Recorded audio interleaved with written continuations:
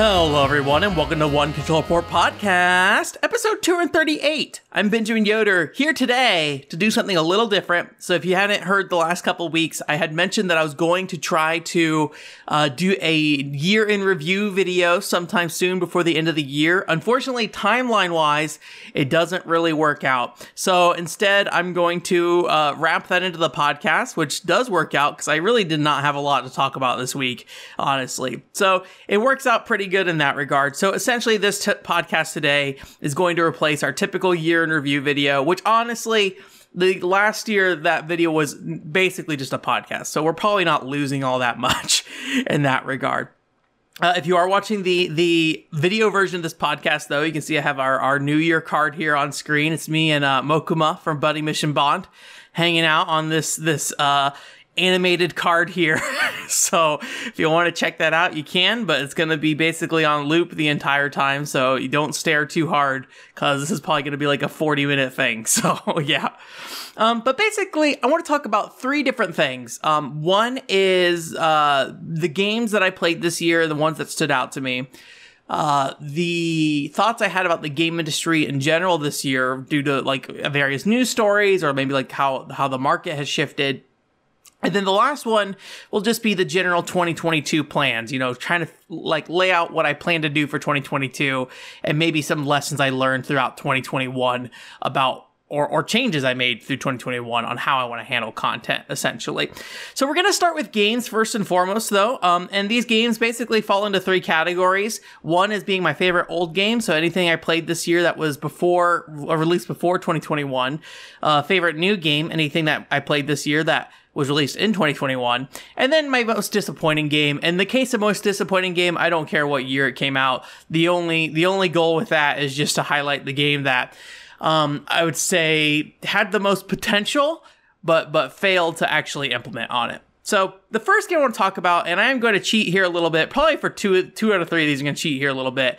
I think my real answer for my favorite old game of the year might be Nintendoji. However, I'm making a Nintendoji video right now that's planned to come out early next year. So I don't really want to talk about Nintendoji in depth here. So instead, I'm going to talk about Happy Dance Collection because that is probably the second favorite old game for me this year. And Happy Dance Collection kind of is nice for me because it is a home console version of that fashion rhythm thing I always talk about with like a Toca doll and things like that. So, being able to have a game experience at home where you can have that fashion element, unlock clothes, dress a character up, and then, do the rhythm element of the game and then have those two things add up to a score. Now, I will say that's not something that's specifically exclusive to Happy Dance Collection. There are home versions of Love and Berry, Aikatsu, Prepara, and I have not played those, so I don't want to sit there and say that those are not good versions of those things. But in the case of Happy Dance Collection, it is something built specifically for the home, and it has like its own story mode and everything that's really cute that I really enjoyed.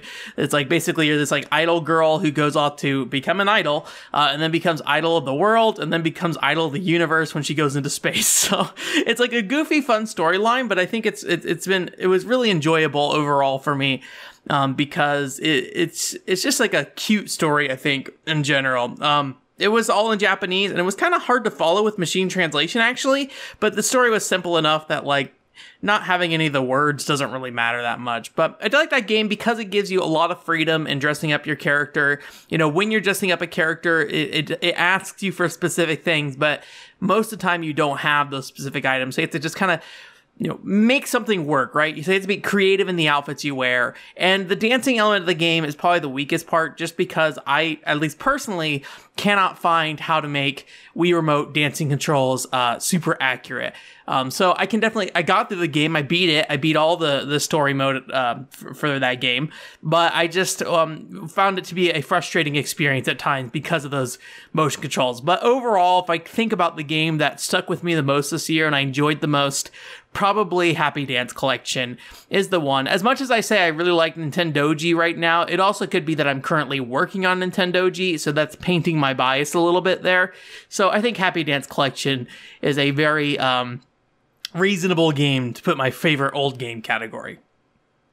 For favorite new game category, another caveat here was like, I think the game I probably love most this year is Buddy Mission Bond, but I have not beaten Buddy Mission Bond, so I don't feel comfortable saying that. So, shoe in Buddy Mission Bond there maybe if that doesn't matter to you. But if me beating a game does matter to you, I think DC Superhero Girls is probably the one I liked most.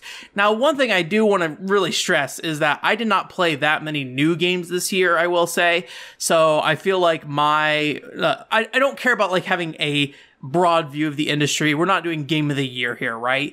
But I feel like my level of satisfaction with DC Superhero Girls is like good to great. Like it's in that range, right? But it didn't jump out at me as like an excellent game or that like I love it or something like that. There's a good chance by this time next year I will have forgotten DC Superhero Girls as was a part of my life outside of if somebody mentions it to me, right?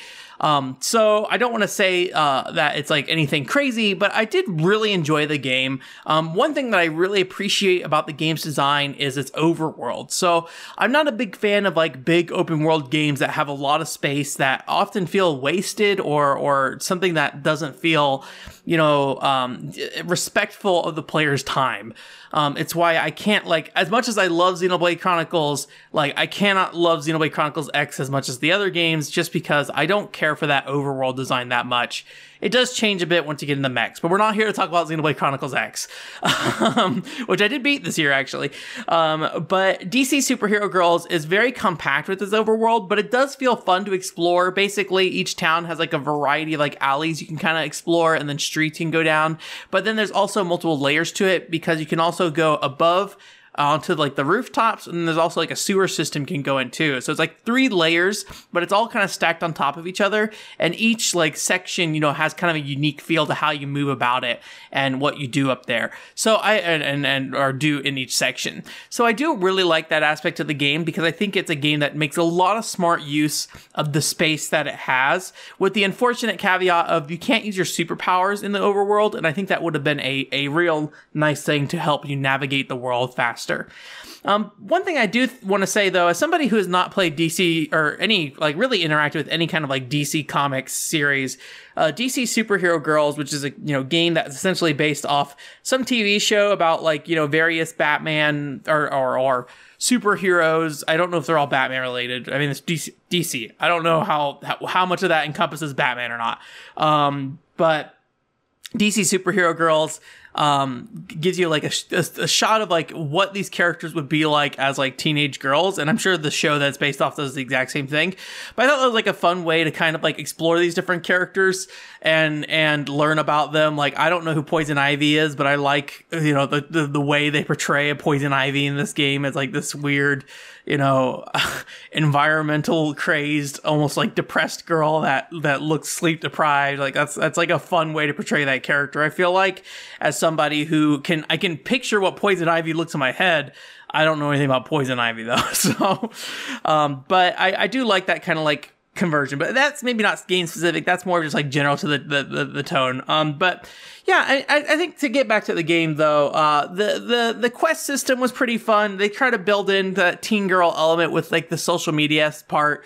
So you do have like these things where you can go and take pictures of things and post them on like a social media feed and get likes, things like that. I like that element of the game as much as it kind of became at some point largely frivolous. I'd say probably about a third of the way through the game, you really stop paying attention to that stuff, but at least early on it feels pretty neat, and it feels like there's a cool idea there, even if it didn't really come together. So really probably the strengths of this game are the overworld exploration, and then also character variety as well. So you have, I think it might be up to 6 characters, or I think it might be more than that. Maybe it's 10. But you have characters on the villains and the hero side, and each of them play differently, and they have, little upgrade systems you can do. And I will say that like the combat is a bit plain overall, but each character and how they interact in that combat and what they can do in combat, they all are fairly unique. So it is fun to like switch between the characters. I wish it was easier to switch between characters during combat, and you could do like more of a combo system. But I do think that what they have there is good enough on its own, and the variety keeps it interesting despite it being kind of straightforward. There's also the aspect that you have this like ranking system in every battle that kind of makes it so, like, even if a battle is not hard, you can basically try to achieve three goals in each battle for bonus EXP and things like that. And unfortunately, they don't surface this to you in a very clear way, and that would have really helped, I think, in helping make those things easier to pay attention to and utilize. But I do think the idea is good, and if you do want to like pause the game every time to check the battle objectives, you can do that and get that kind of bonus, because it does make you change how you play, like not only focusing on counters but also focusing on dodging damage, things like that. It does change how a encounter goes, even if like the combat itself is largely just like a 3-hit combo system with a special, right? So I think there's just a lot of smart ideas here. Maybe none of them really came to fruition like 100%, but I think their core ideas are strong enough that the game conveys it in a way that creates a vision and I think largely delivers on it, even if it isn't like the perfect implementation of it. So pretty fun game overall. I really liked it. Again, I don't think it's like something you have to rush out and buy, but out of the games I played this year, that one probably made the most impact on me. I originally had Nier here as well, but that's also an old game, and I kind of have mixed feelings on Nier to some degree. So the Nier remake, that is. Most disappointing game. Now, if you have been following me, you probably know what game this is. It is Industrial Spy Operation Espionage for the Sega Dreamcast. Yeah, this game, I would love for it to be good. In a lot of ways, it is really good. It's like a great style. If you have not seen this game before, it's basically a game where you infiltrate various buildings using various agents, and then you have to go complete an objective, which might sound pretty normal, but it is like these really complicated environments that are filled with things to distract you in a way that I think is really cool, because you have to kind of parse out what is actually relevant to your mission, where it's like, oh, you know, there could be some weird freezer system you can interact with and operate, but it has nothing to do with the mission you're on. So like, it's a complete waste of time to go do that, essentially. So I did like that aspect of the game, the kind of the dense, chaotic nature of the environments and how much you're exploring and how you have control of all 4 agents as once, so they can kind of all move about and do different things. I thought that was really fun. Also, I think the cast itself is really good. You know, is it a bunch of stereotypes? Sure. It's like a reckless American former soldier, right? It's like a hot-headed French dude, all that stuff. But I do like the cast. I think the little dialogue they have is pretty good. I just wish there was a little more kind of not fluff, but like substance to it. Like it's very surface level, but you do get a glimpse at what these characters are like. So overall, I think it's a really cool idea. The problem really just comes down to the lack of feedback. You know, the fact that you can pull a lever and you don't know what it does, and then it's like, oh, there's 50 more of these levers in the entire environment that you won't know what they do either. It's just way too complicated with so little information to help you finish the game. And even with the guide, as I always say, it was really hard to even finish the game using a guide, despite it just being basically a list of levers you have to pull, because the complexity of those environments and how you interact with them was just so high. You know, there are things in that game where you had to do a particular, like, pull a particular lever, but if like a character was not in the right place at the right time when you pull that lever, it would completely break the mission, as far as I can tell. So there's stuff like that I just think is just way too hard to expect a player to even sit down and like power through, even if they really like the game. So as much as I love Industrial Spy Operation Espionage, the art, the characters, and everything else it is, that core gameplay mechanic just really kind of destroys the game. Like I mentioned before, if we did a community review of that game, I probably would have given it a 1 out of 5. As much as I love it, it's just so hard to play that it is almost unplayable, unfortunately. So that's it for the games this year. Next, I want to talk about some thoughts I had about games in 2021. So this is just kind of like general thoughts on the industry as well as where things have been going. I will say, I feel like this year is mostly old stuff. I don't know if that is reflective of, you know, a personal shift of mine, of maybe I focused more on that this year, or if it has more to do with the fact that, you know, I feel like the console space has not really evolved in a way that we thought it might with the Xbox Series X and PlayStation 5 release. I feel like most people are still kind of waiting to see what happens with those consoles. So here's one that's very personal for me this year, and also is related to one last year where I talked a little bit about how I have a really hard time enjoying classic games because I feel like I know enough about them based off what other people have talked about over the years, that when I sit down and play them, I usually am not very surprised by the game itself. And I feel like when I play them, I'm just like, yeah, this is everything I kind of expected it to be. And then I don't have any real feelings on the game, like neither positive or negative. It's just like, this is just this video game. I talked about Super Mario Bros. 3 last year. This year, though, I did have a good experience, and unfortunately, it's not because I've improved as a person in terms of better being able to just enjoy games just that are fun rather than having to learn something about games through a game. And that was through Super Metroid. And Super Metroid is a game that I expected, for a very long time, that if I played it, I would not like it, mainly because I hear so much praise for it all the time that I was just like, okay, it's probably gonna be like Castlevania with gun and less, like, no loot, right? Just power ups, no loot, right? So that would be that was my expectation of this game. And I think that's how people typically sell the game as well. Maybe different ambiance in terms of the atmosphere, given you're in like a underground cave system and things like that. And there's no real like characters or dialogue. It is just Samus on this planet usually. Or in the case of Super Metroid, I think it's Zebes or something like that. But what I found was that this is a game that's really rough and wonky. It has a really distinct, like, low gravity movement style where Samus just kind of bounces straight up and kind of floats down in a way that I've never really seen another character play.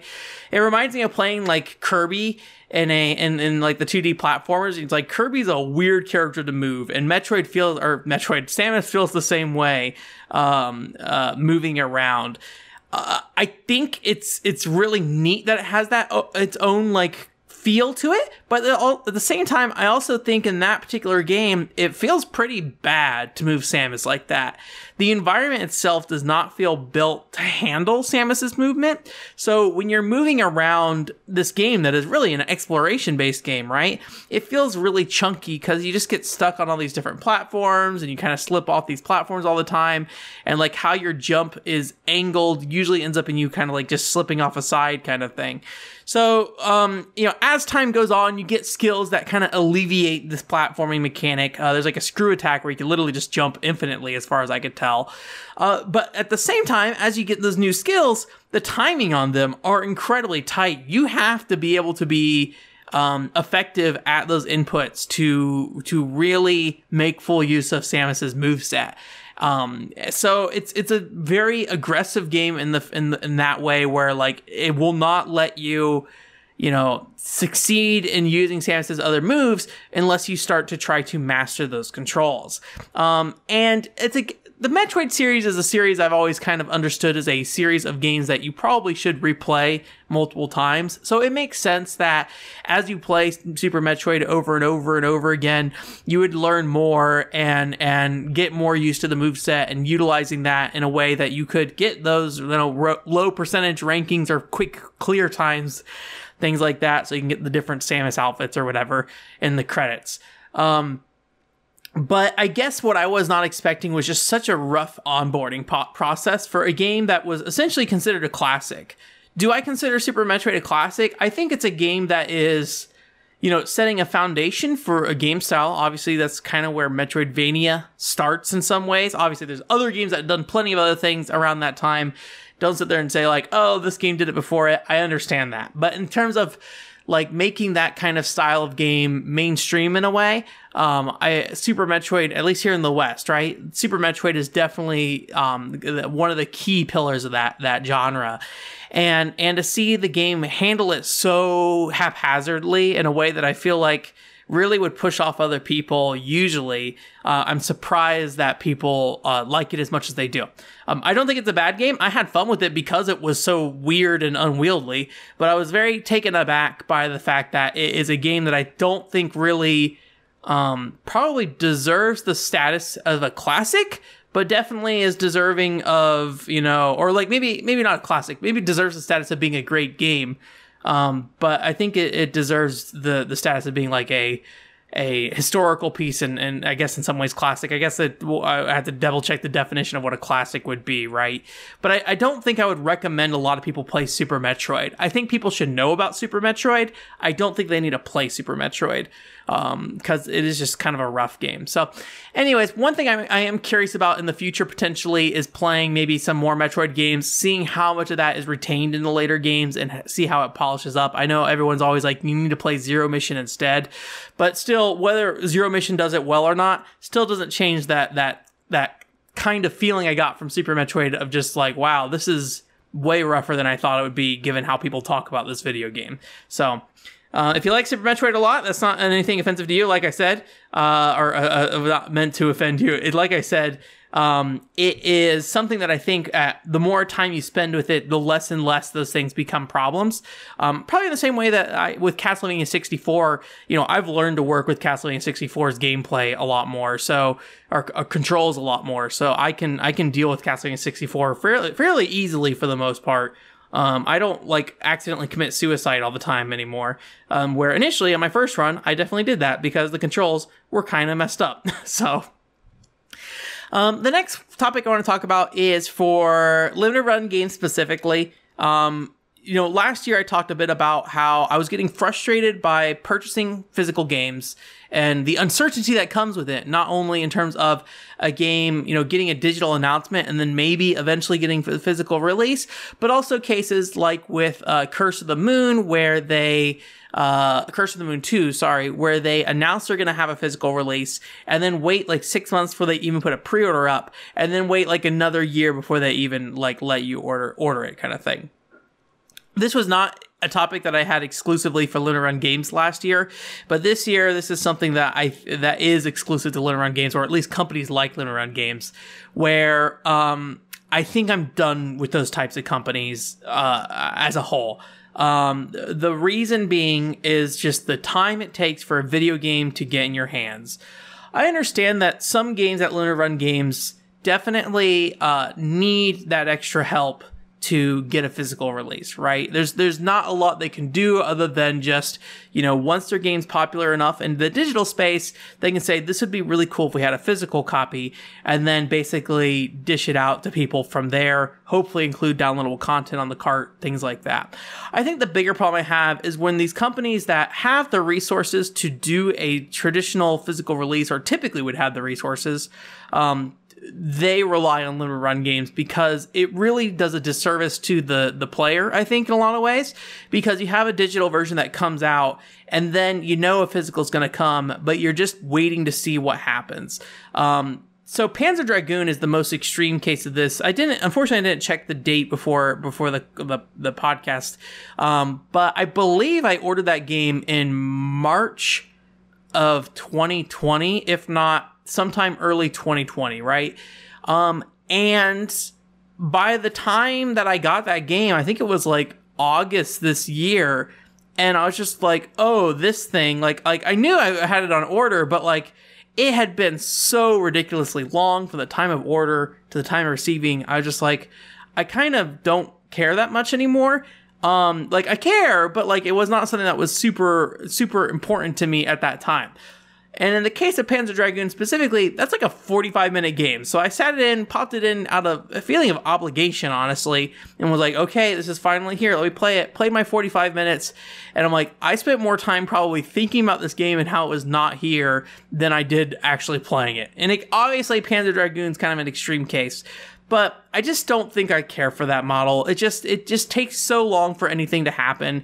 And Curse of the Moon 2 is the same thing. I was really excited to try Curse of the Moon 2, but then I waited for the limited run games release, and it just took forever for them to not only announce a pre-order, they said they were going to do it, but announce a pre-order and then also deliver it. And now it's sitting on my shelf.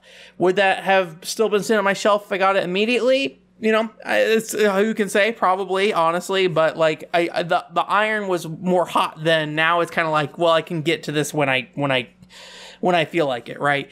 It's just too long of a timeline for anything. And then I think it also hurts that you see stuff like Blaster Master Zero coming out day and date physical in Japan with English on the cart. And it's like, in that case, I'm just going to import the Japanese version.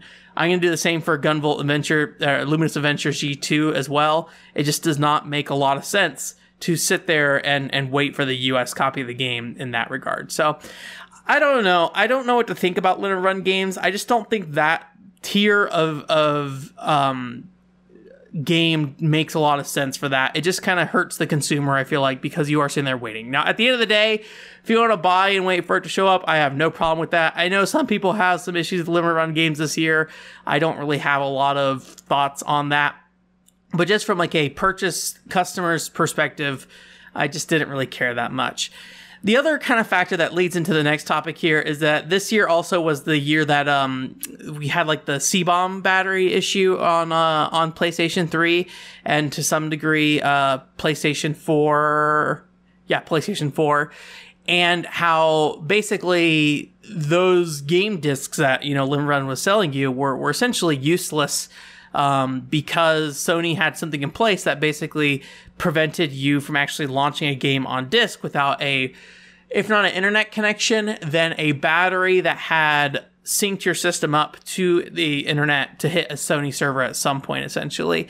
Now that has since been resolved, supposedly. People have reported on that. Sony basically quietly patched that issue, so that is no longer a problem.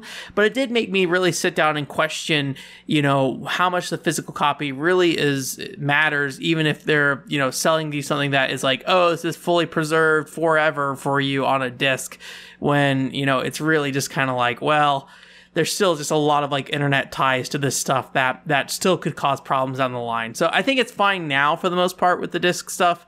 But if you have a system that is pre some version of the firmware, basically it will be a brick at some point once the battery dies. So that really kind of leads into my next topic here, the third topic, I guess I should say, which is digital rights. I think has really started to devalue games in general for me. Really because a couple different things.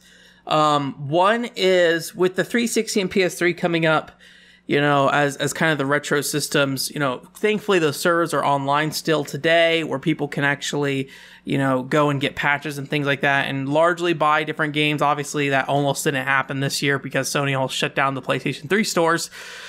But it is something that, having that happen at the same time that the C-bomb battery issue happened and everything made me think, actually, maybe I don't need to buy games in preparation of maybe they're going to disappear someday. I look at WiiWare and how I spent maybe $200 on that service, and that's great. And I don't mind supporting developers, things like that. I would much rather give money to developers for that stuff. But the kind of thinking about the future purchasing with that in that regard of I'm gonna buy Yumi and the cubes and maybe I get to this someday. It doesn't really matter in the case of WiiWare because all that stuff is available to essentially hack onto your system. And Nintendo doesn't care about you hacking legally they care, but in terms of today, nobody at Nintendo is worried about the WiiWare library being fully available online and downloadable and installable on a Wii, right? Nobody gives a crap.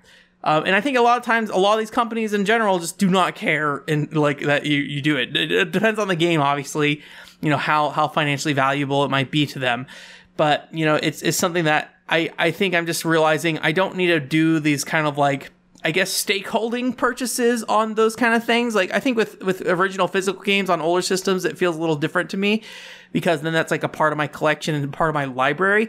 But I don't need to sit there and buy and be oh, I want to make sure I forever have access to Yumi and the cubes or Let's Catch.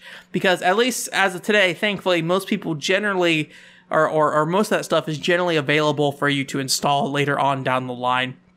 And obviously, to some degree, that is illegal. But at the same time, these companies also are not thinking that far down the line. And they're just whatever.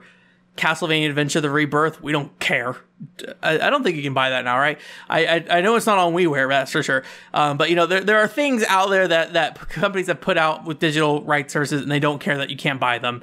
And so if they don't care that I can't buy them, I don't care about, really going my way to buy them ahead of time to make sure 20 years from now, as long as my Wii still has working system memory, I can and you know, play it there, kind of thing. So it really just made me think a lot less about buying a collection of digital games, because I feel like it doesn't matter in a lot of ways.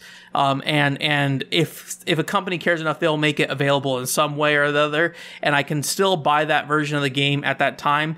I'm somebody who doesn't really mind, you know, buying a game and, you know, a new version of a game to kind of support me playing an older version, which kind of leads into the next, you know, topic here of just like the fourth topic. I don't think re-releases for games will ever be reliable. You know, this year we had the Switch 64 games that came out, and then like a bunch of 64 games that you can play on emulator via Switch.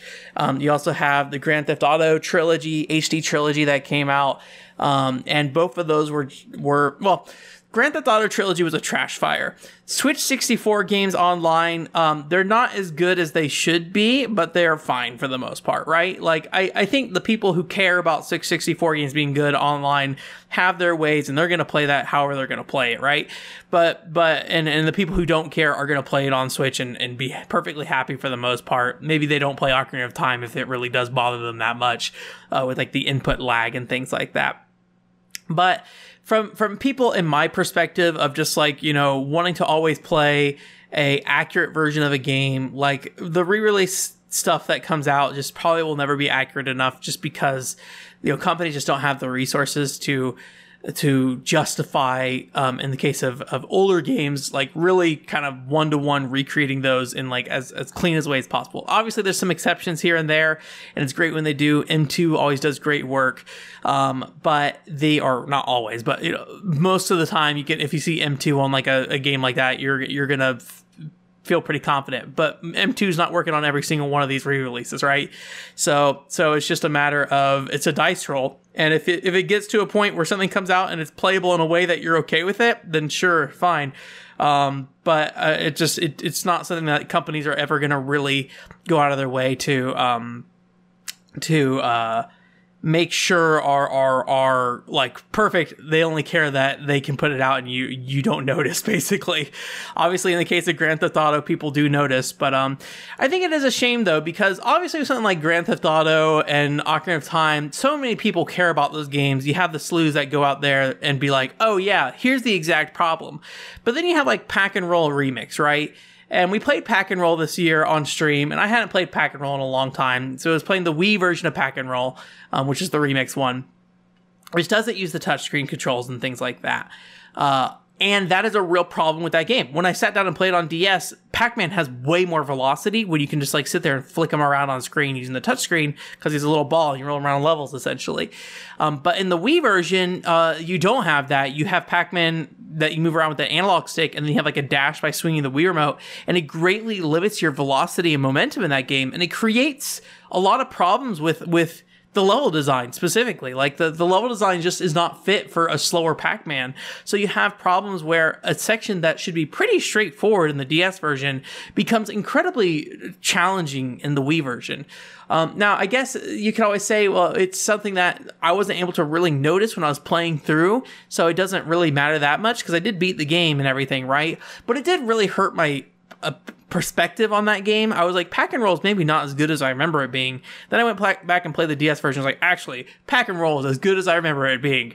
All right. An all right launch window game, but like that's the way to play it, is on the DS. I might play the Pack and Roll HD remix as well. I think that's coming out in a Pac-Man collection. I have not looked at the price of that, or if you can buy games individually, but I would like to look at the most recent version of Pack and Roll remix as well.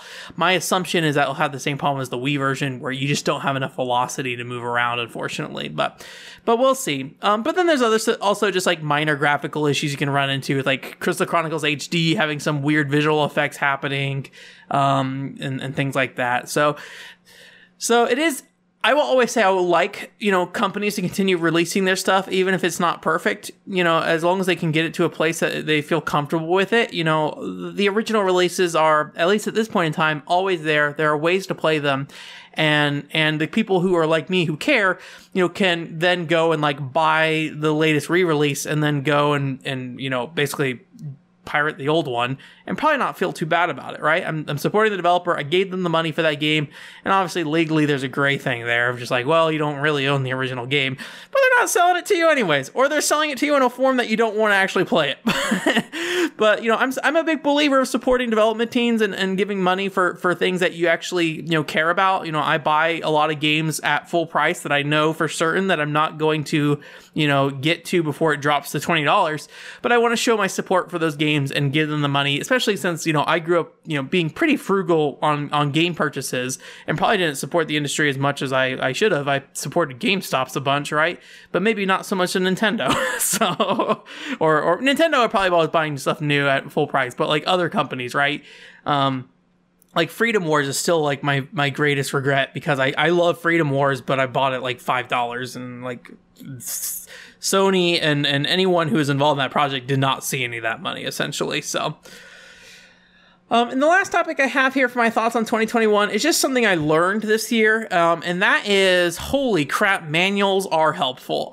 So one of the problems I run into when I'm doing like playing games that I have no idea what they are, or like I'm the only person on the internet in English talking about them, is that finding out how to actually play them or learning about them can be hard. I would typically look at like Japanese resources online and translate those and basically use that as a guide.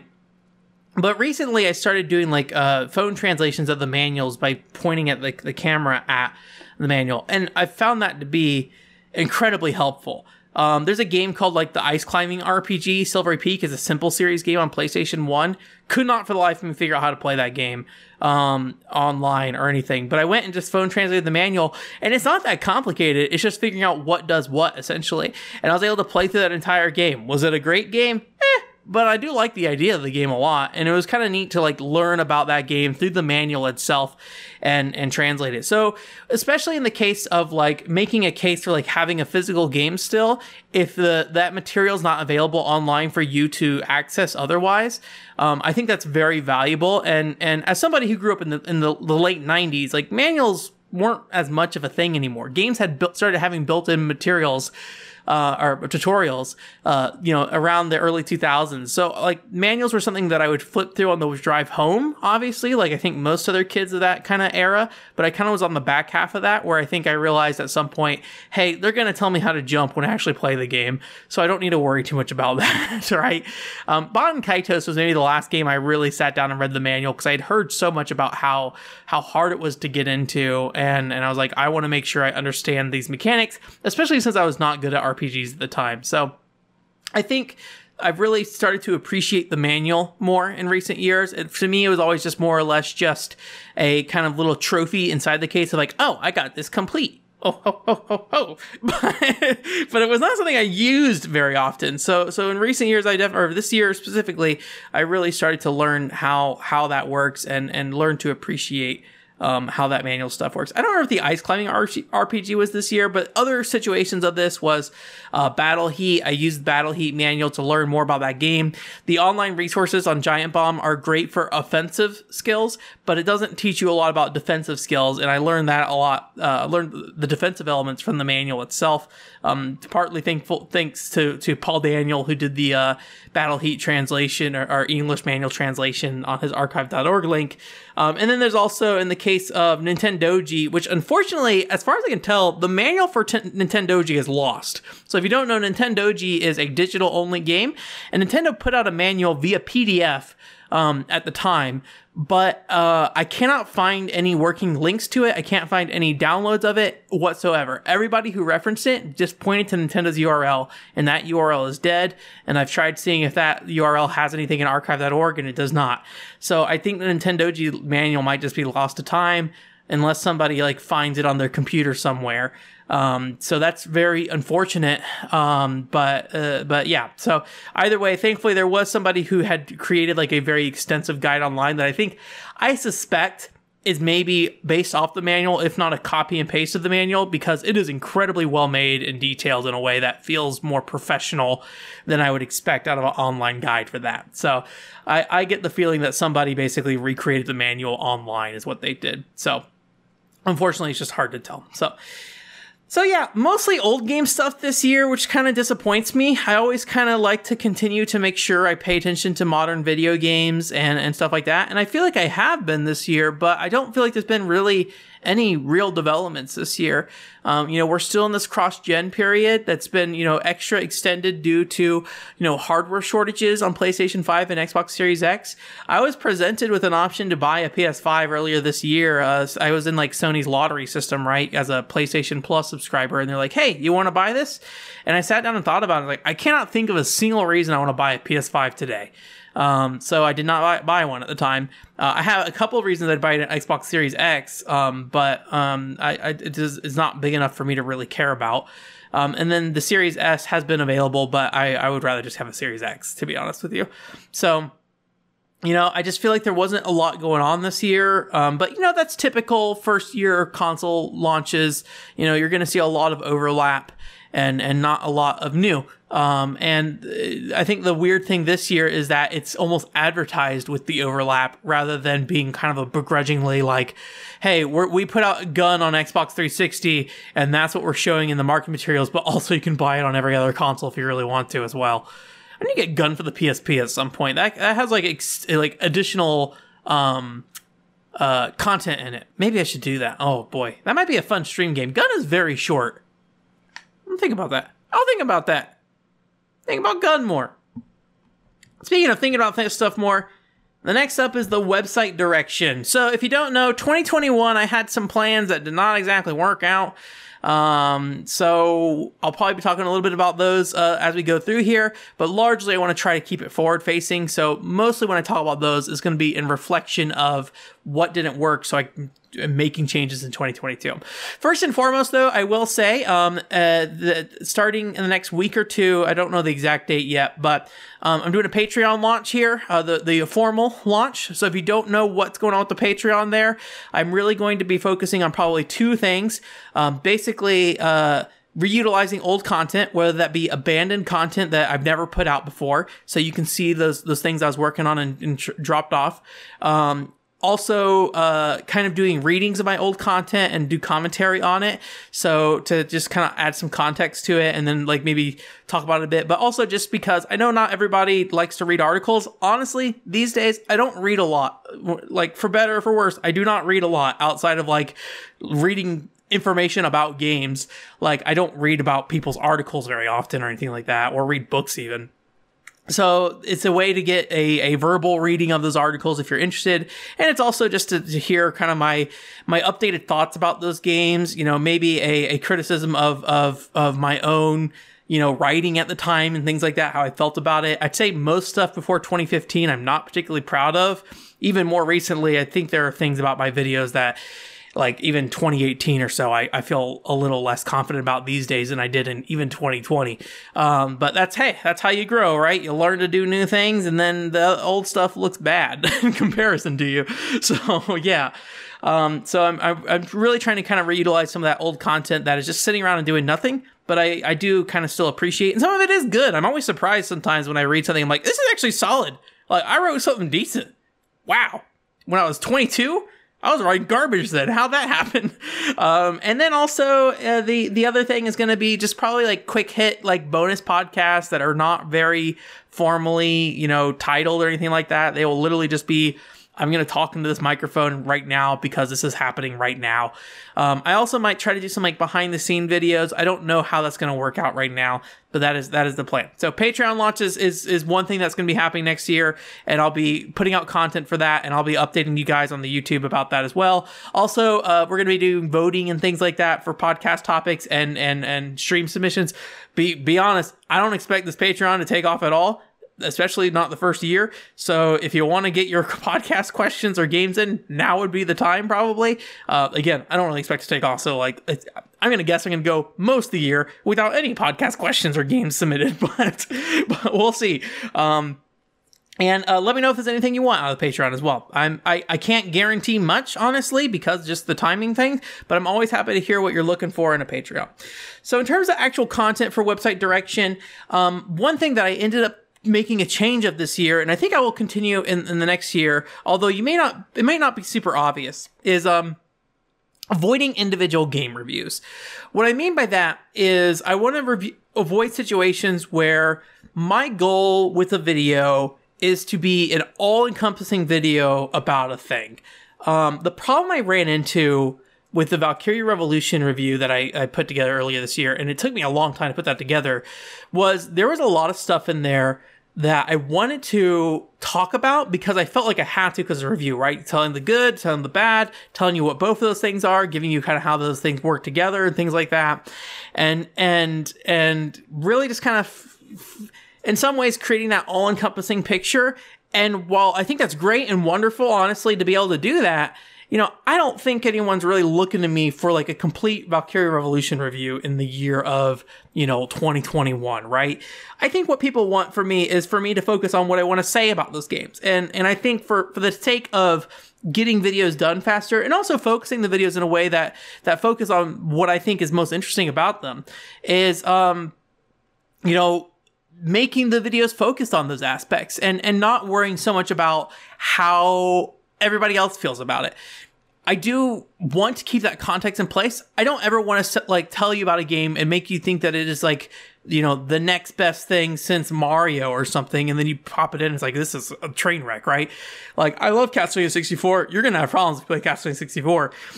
So what I really am trying to find the balance of with these videos is focusing on what I want to talk about. 70 to 80% of the video, I want to talk about the things I want to talk about. That's probably going to be mostly positive.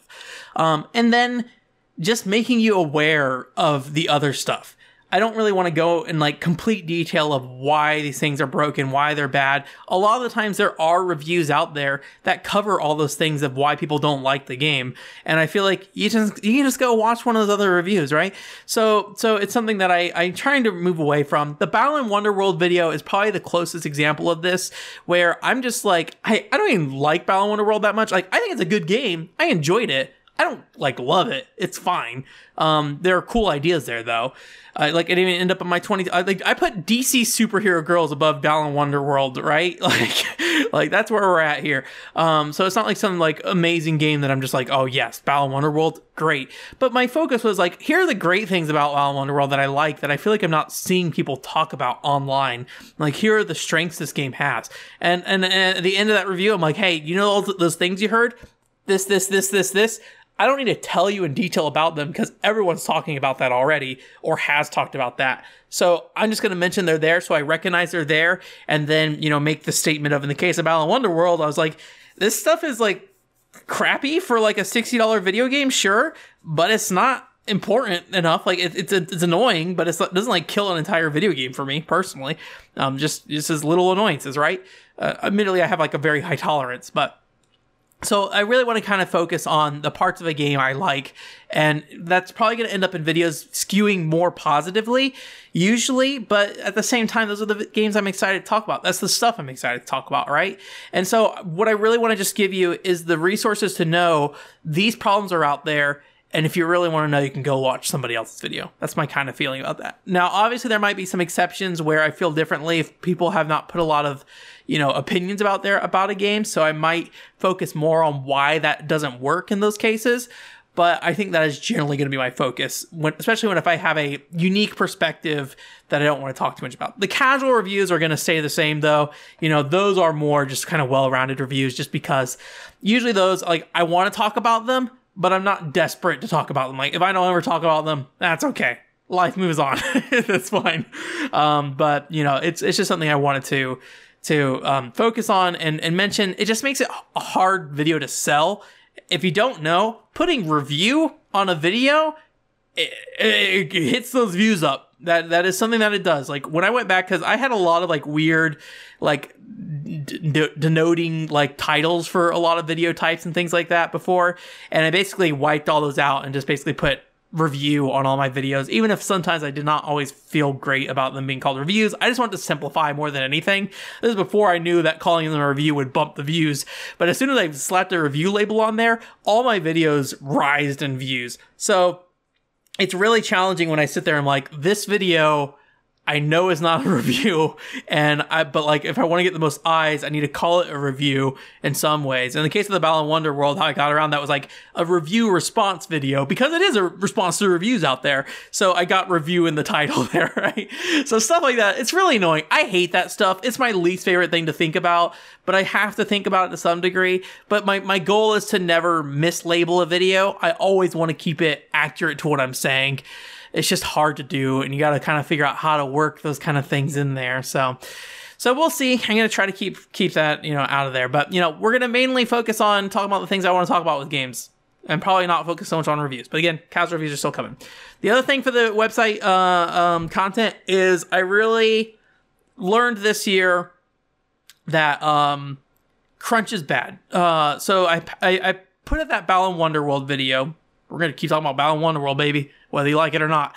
I put out that Balan Wonderworld video, and it did great the first couple weeks. It has a really bad like to dislike ratio because, people would go in there, like, clearly they did not watch the video or were not listening to me, and they're just like, hey, like, this game isn't worth $60, and I'm like, in the video, I addressed that fact, and I'm like, pay whatever you want for it, and if that's $0, pay $0. I don't care. I'm not the one making money from this. Like pay what feels right to you if you're gonna try this game. And you don't even have to try it. I'm just saying that you should consider it to some degree. But there's some people who no matter what aren't gonna listen to you, right? There's somebody who said I was a part of a coordinated effort to deceive people into a scam about Balan. We're like, I'm not making any money off of this. What are you talking about? Anyways, that all aside though, so it got really good initial views, but then it cut off really hard once I passed by the initial conversation, because Balan Wonderworld was a hot topic for a month. Nobody gives a shit after a month. And that's kind of the nice thing about these things. When people get all riled up about this particular game, like, everybody catches on fire for a month, and then once that fire is done, everybody else who just enjoys it can just go on enjoying it. And unfortunately, they have to live under the storm clouds of, if anybody ever finds out they like this video game, they're going to give them shit about it. But overall, like, they just can just, focus on what they couldn't do in the first month, which is why the game is cool. So yeah, Balan Wonderworld video views dropped off because at some point, people stopped looking that stuff up. It did really well. But yeah, I killed myself for like 2 weeks trying to get that video out. And like, in the end, short-term results were cool, I guess, but in the long run, like, it just did not really work out. It's still one of my highest viewed videos, so it's just a different tactic, I guess, but it's a tactic that really, like, wanes on or wears you down. Because I did try to do the same thing with the Nier video right afterwards. And that was kind of a weird situation where I did that with kind of the intention of, like, I know I have things to say about Nier. I don't know what I'm going to say about Nier at this point when the rebate came out, but I knew I had things to say about Nier. And I was like, okay, how do I actually, like, wrap this into something I can put together very quickly? And I failed in that case. I think I came out like a month and a half later with my video. And the video bombed when it first came out, but then also, like, the content that was in the video, thankfully, was like strong enough that it carried it, long term on its own. And so I think I just don't really want to try to do that anymore, where I'm just like chasing the hot topic. It would make sense if I was working this job full time or something like that, right? But I'm not. I don't make a single penny off what we're doing right now. I think I've gotten like $40 from coffee in the last year, which, thank you everybody who donated money to coffee. But I've got $40 and I've spent, this year it was an expensive year. I just actually bought a PC as well, and so technically I've spent like probably over $3,000 on hardware alone this year for the website, or YouTube channel. So, not exactly coming out on the positive side of those things, and not exactly making the money back on those things either. So yeah, but it's not a fun way to work on those videos. I think it results in worse videos. I think the Balan Wonderworld script is good for what it is, but I don't think I think it could have been better given more time. So I just want to I'm not going to do a lot of those like hot topic videos, I think, going forward. If I have to like rush to hit a window for that, or at least as of how the YouTube channel is today. The other thing I want to do in 2022 is also like create more resources for people. One thing I've been trying to do, and this is something I did with the PCFX stuff, was, create English I don't know if English guides are the right word, despite me calling them English guides, but they're kind of like reference materials, like, hey, here's where you can find information about how to play a game kind of thing. And then I think I kind of realized as I started doing those, actually, maybe in some cases, it makes more sense for me to provide the information I know about a game in a way that you can consume it easily. So I think next year I want to focus more on that and creating some kind of pamphlet, template, easy, quick access start guide kind of thing to get somebody right into a game so they don't have to go visit like 4 or 5 links and be like, okay, now I kind of understand what this game is. I don't love doing that because it takes a lot of time and it's like a skill set I don't really have, and I don't really know if I like enjoy doing it right now, but I think it will be valuable to help people play the games that I talk about more. So I'll have to wait and see, how long those take. I've worked on a couple so far, and they definitely took longer than I expected them to, but I don't know if they've taken so long that I'm like not going to do them. But Battle Heat is a big one. I made like a quick start guide for that sheet as like a beta for this earlier this year, and so I need to put that out still. I think I haven't officially put it out anywhere. But I made that, and that worked out pretty well, I think, although I have not got a lot of feedback from people about how much that helped them or not. Sparkling Feather is what I'm still working on for that. I'm trying to put together like a command list quick guide because there are a lot of commands in that game that do specific things that I think once you like have that list in front of you, it makes playing that game way easier. Is it a good game? That's a whole other thing, but I think it'd be good to have something somebody can just reference really quickly on hand via their phone, via a piece of paper, something like that. And in the case of Nintendoji, I'm not going to guarantee anything right now, but I'm looking at basically creating an entire guide for Nintendoji. It's not a great choice that I've made, but I think it is maybe a necessary choice. I think that Nintendoji video has the capability of reaching more people than usual. I hope. I mean, thankfully, if it doesn't, I still love Nintendoji, so it's fine.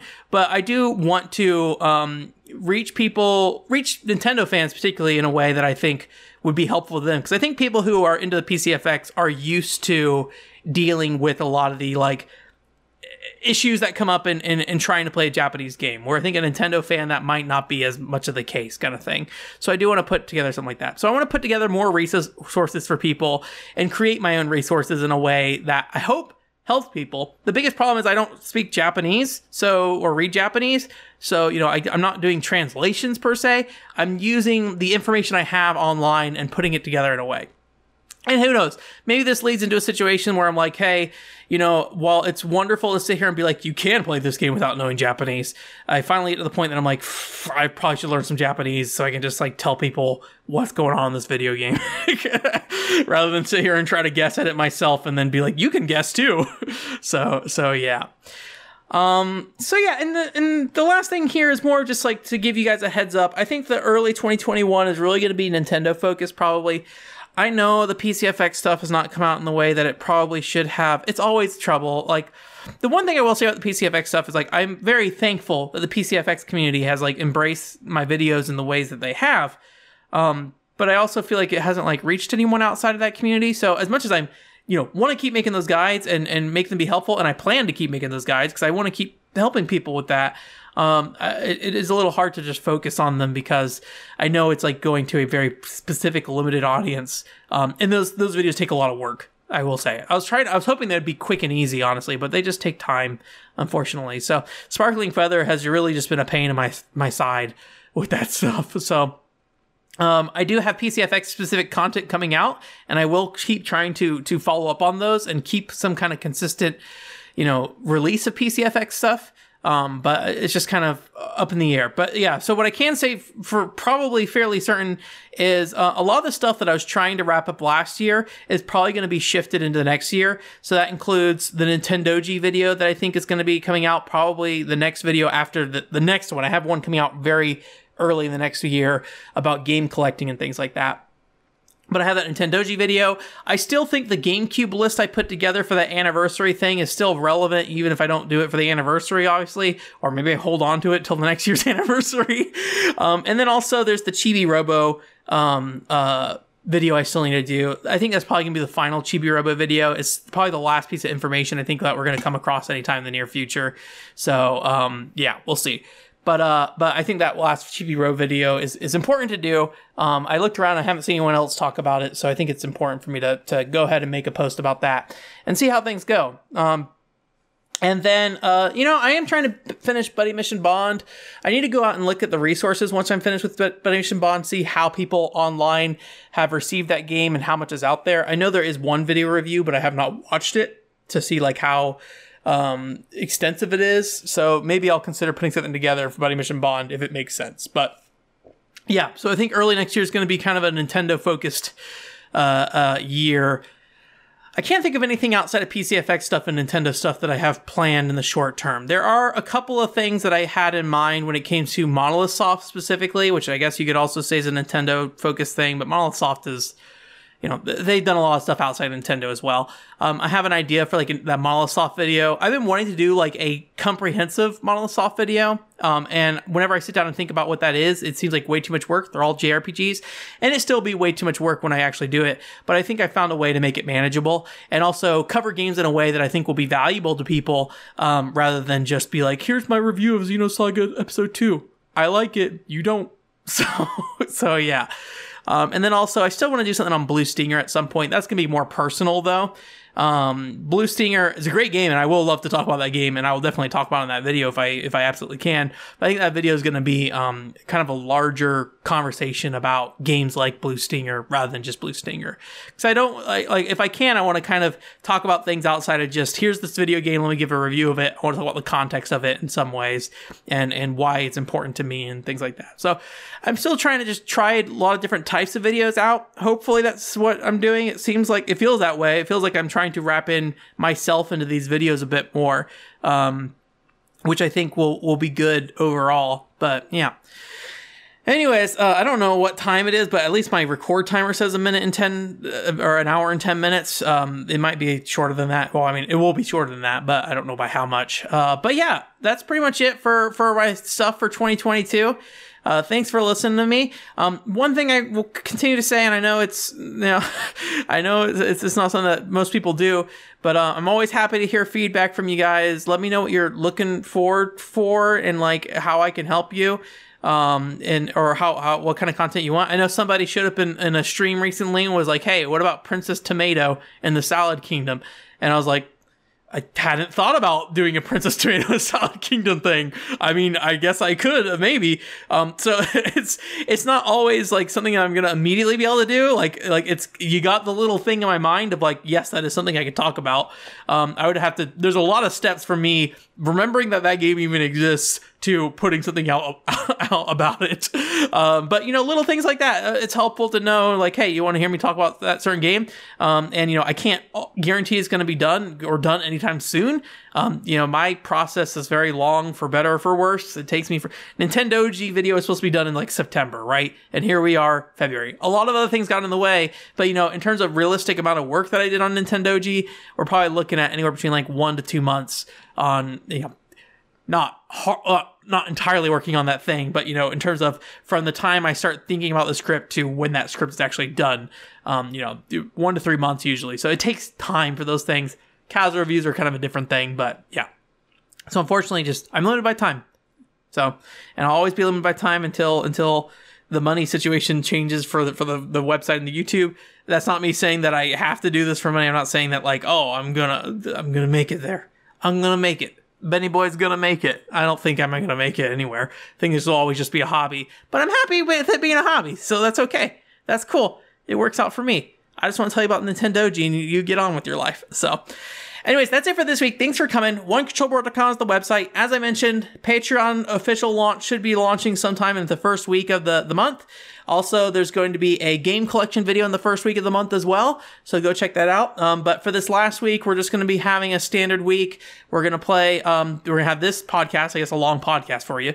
We're going to have Parasite Eve as the stream game at 7 p.m. Pacific time. So if you want to come check out Parasite Eve, we'll be starting that. Hopefully my disc works. I noticed that my disc, like I bought it used, but it kind of looks like it went through hell. It started up okay. It didn't read the first time, but once I cleaned it, it seemed to be fine. So we'll see how that goes. Hopefully we won't have to run into like finding some other way to like play a copy of Parasite Eve. But yeah, so that's coming up here shortly. And then otherwise, just visit onecontrolport.com for all my stuff. It's all there if you want to ever check it out there, or subscribe on YouTube, or follow me on Twitter. Whatever you want to do. There's a Facebook group now. I gotta like actually like script a promo thing or something to actually make sure I know what I'm saying when I'm just like rambling off words here at the end. But anyways, that's it. I hope you guys have a wonderful 2021 ending, and I hope you also have a great 2022. And I hope you stick around with me during that time. Happy to be with you guys, and I'm happy you're willing to spend an hour and 10 minutes listening to me ramble. So, all right, talk to you later. Bye.